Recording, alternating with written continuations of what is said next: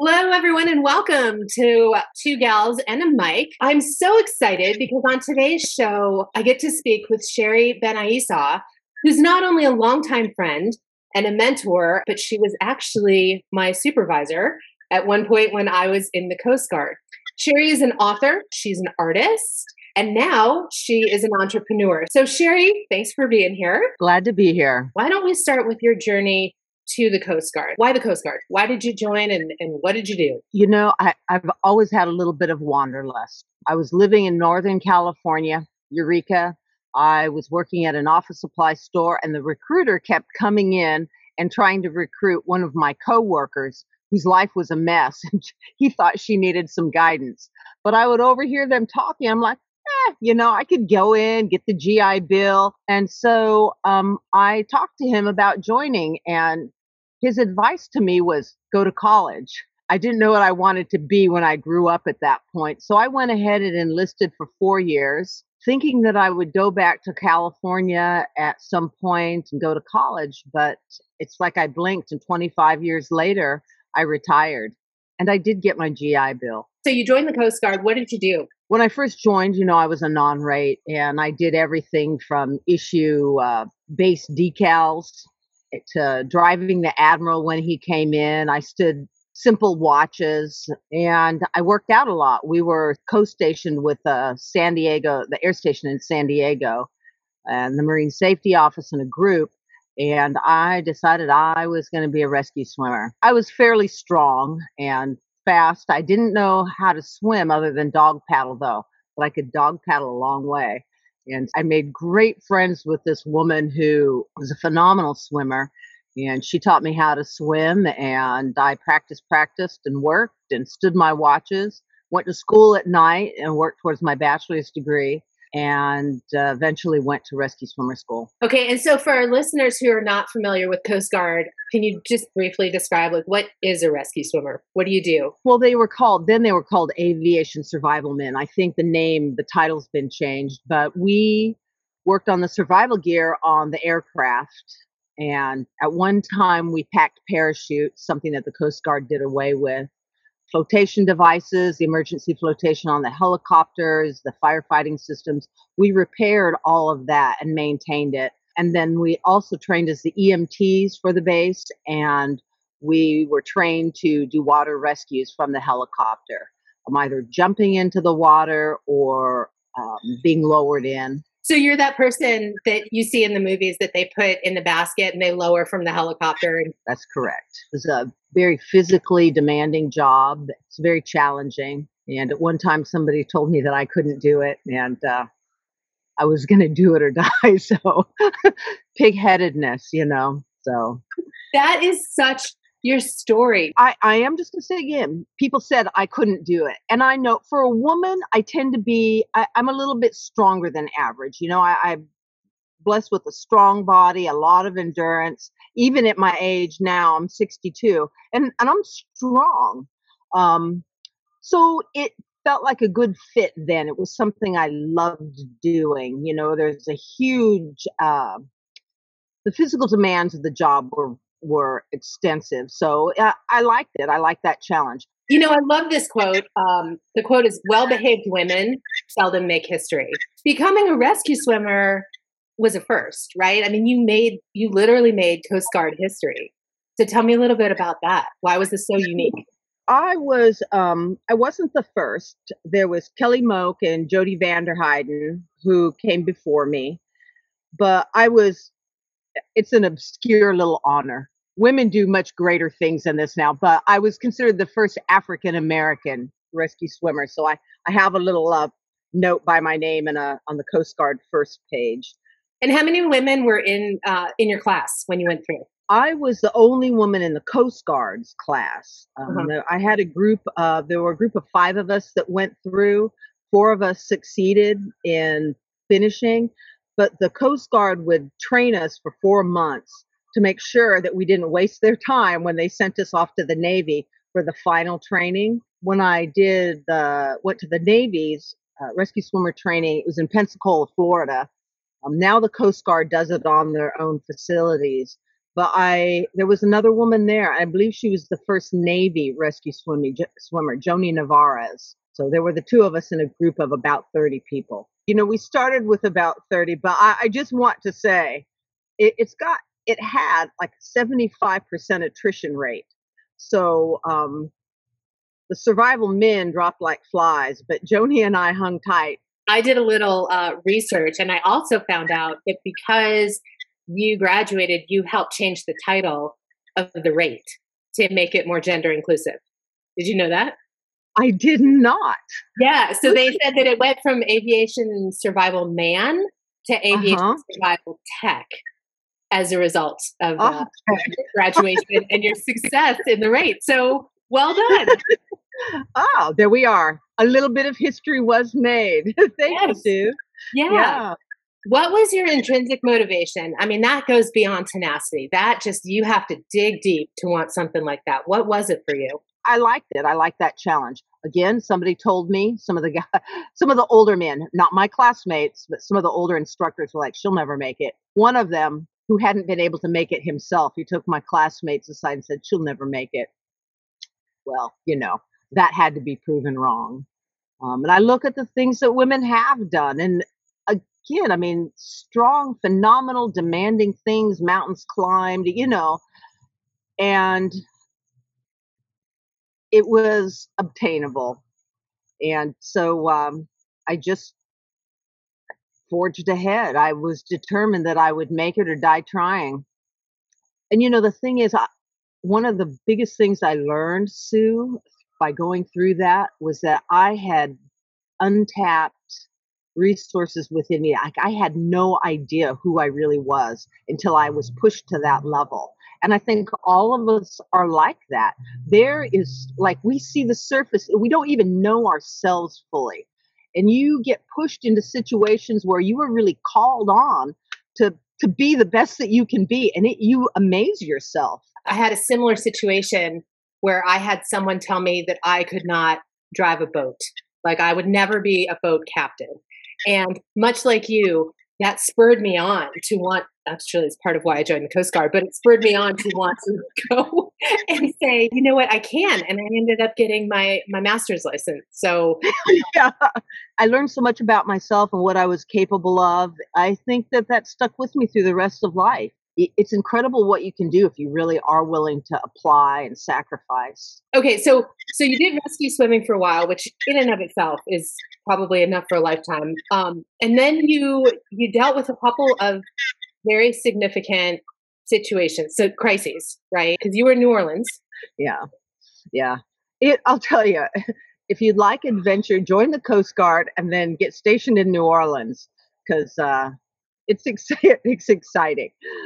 But so fast forward, I went to officer candidate school. I actually asked to come to New Orleans because it is so much busier and so much more is going on here than a lot of the rest of the Coast Guard, that if you want to learn your craft, it is the place to go. And it was a great choice for me. Coming from California, I used to think, oh, California, born there, live there, die there. I loved Louisiana when I got here. I made great friends. I could garden year round. I loved the weather and the food. So you had this hurricane come through. Yeah. I'll tell you, during Hurricane Katrina, boy, the city just turned into a third world country overnight. It was a very challenging, long time to recover. I think there are areas that are still not recovered from it. New Orleans went from being the biggest city in the state, and it swapped with Baton Rouge. Baton Rouge is now the largest city, and New Orleans is the second. People migrated out, and it never went back. So just about the time we were recovering from that mentally and things seemed to normalize, then we had the Deepwater Horizon. And, it was that FOMO. I used to think, I love the Coast Guard. I love the people I work with. I'm like, how am I ever going to retire? I'll never retire. And then after the Deepwater Horizon, I had enough. And thank goodness I had enough time. I actually went ahead and put in my retirement. And it took me about 2 years of just staring into the space around my garden before I could I don't know, come out of a shell. It was a hard few years, probably that last 7 years, I think it was, between the two events. But you've had some really wonderful things come out of those events. So going back to Katrina, you spent time at City Hall, right? And that led you Right. to author a book. Right. So I did, for the longest time, I couldn't watch any movies or documentaries about Katrina. I couldn't read any books or anything like that. But, writing a book, for those of you who haven't done it, all of us have a story in it. It's very hard work, but it's also cathartic. Now, I'm going to tell you, I wrote that book, The Long September. It's not very professional, and it could be polished into something much better. But it was a starting point, a way to kind of cut my teeth and tell a little story. And again, cathartic for me. I did, I did end up on the Weather Channel, does a storm stories, and I actually ended up on storm stories because of this silly little aged poodle that washed up onto the roof of City Hall, and she became a whole story of her own with people moving to rescue her and get her out.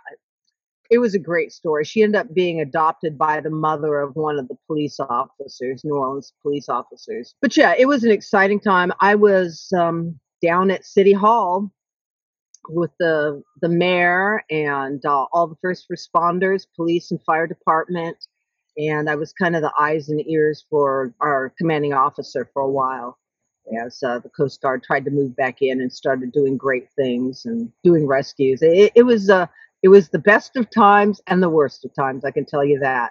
It was a lot of days without a shower.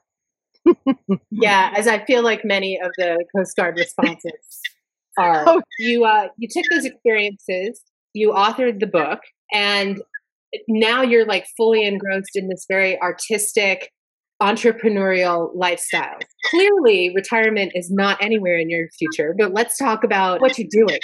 Tell me about where you're sitting and this whole background. so yes, you don't want, retirement.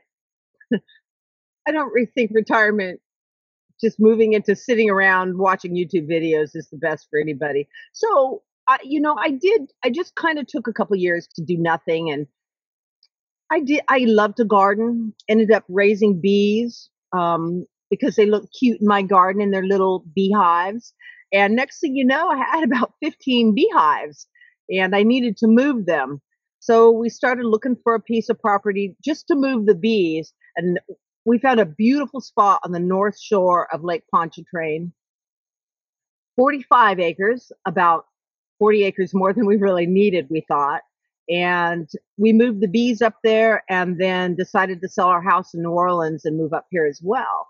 Well, it's really close to a couple population centers. It was perfect ground for blueberries.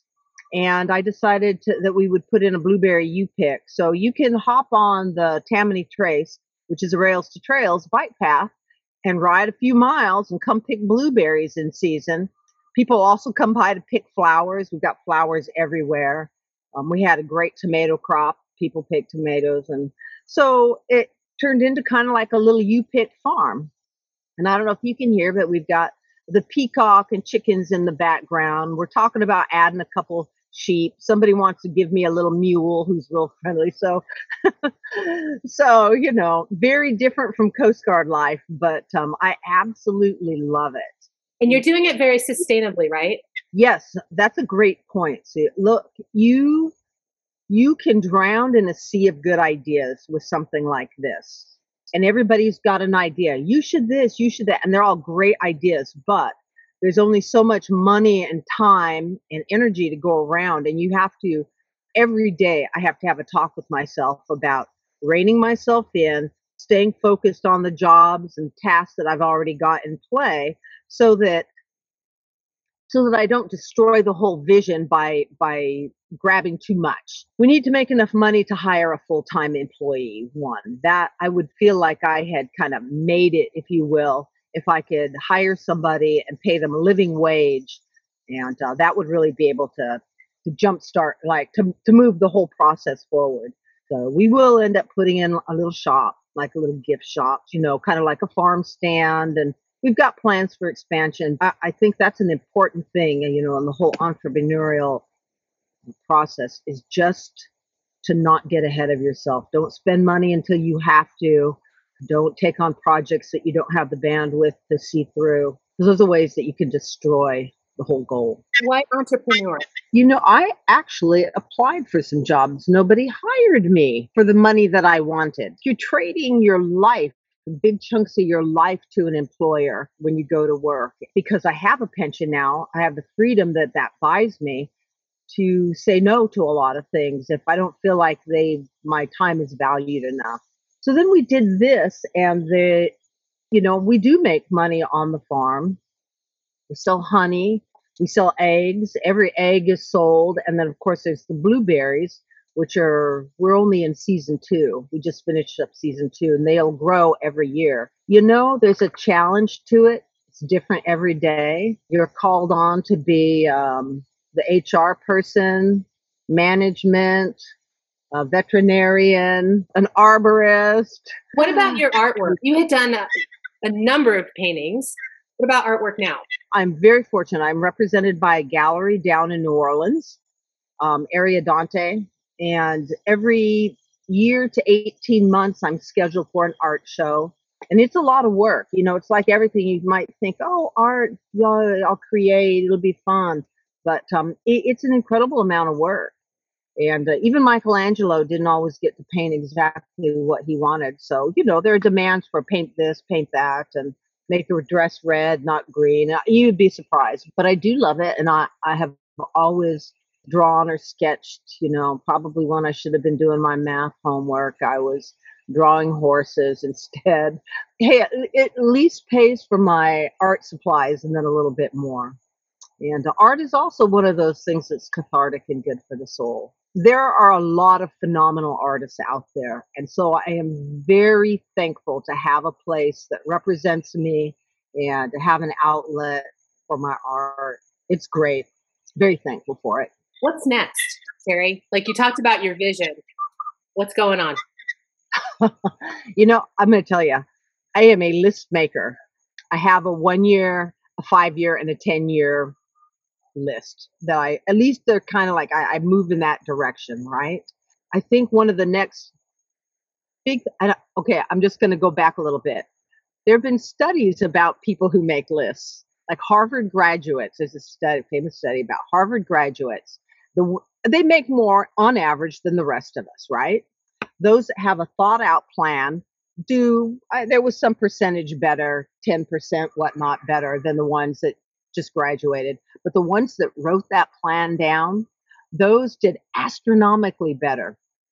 Now, who knows if it's because you write it down that it makes you better, or it's just the type of people who are going to excel tend to be list makers and planners.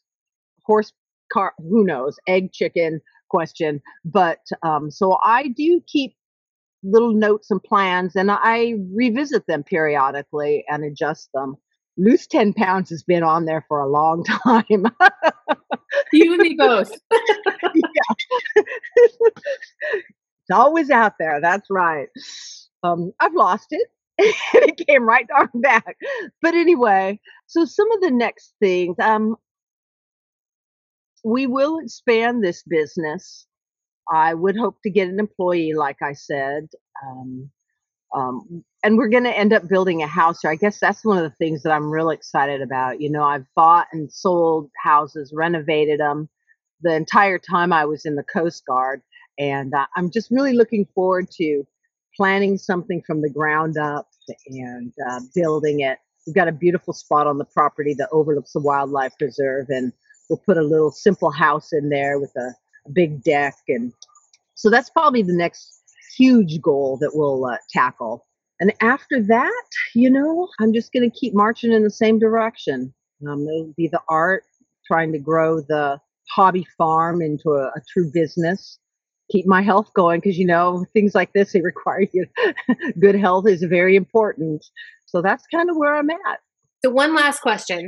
What advice would you give as far as being able to follow your journey or your purpose and live the life that you're meant to live? That's the big thing, the life that you're meant to live. You get as far as we know, this one go round, it is scary. You do risk a lot. But I would just say, what have you got to lose but a mundane life? So move ahead into whatever it is you want to do. Give it a shot. It won't kill you, and you'll learn a lot. You'll become stronger. You just have to overcome that fear. Ask yourself if you really want to do it, or if those excuses are just things that allow you not to do the work, to not really dive in. I would just say, if it's really something you want, don't waste your life making excuses not to do it. It goes by really fast.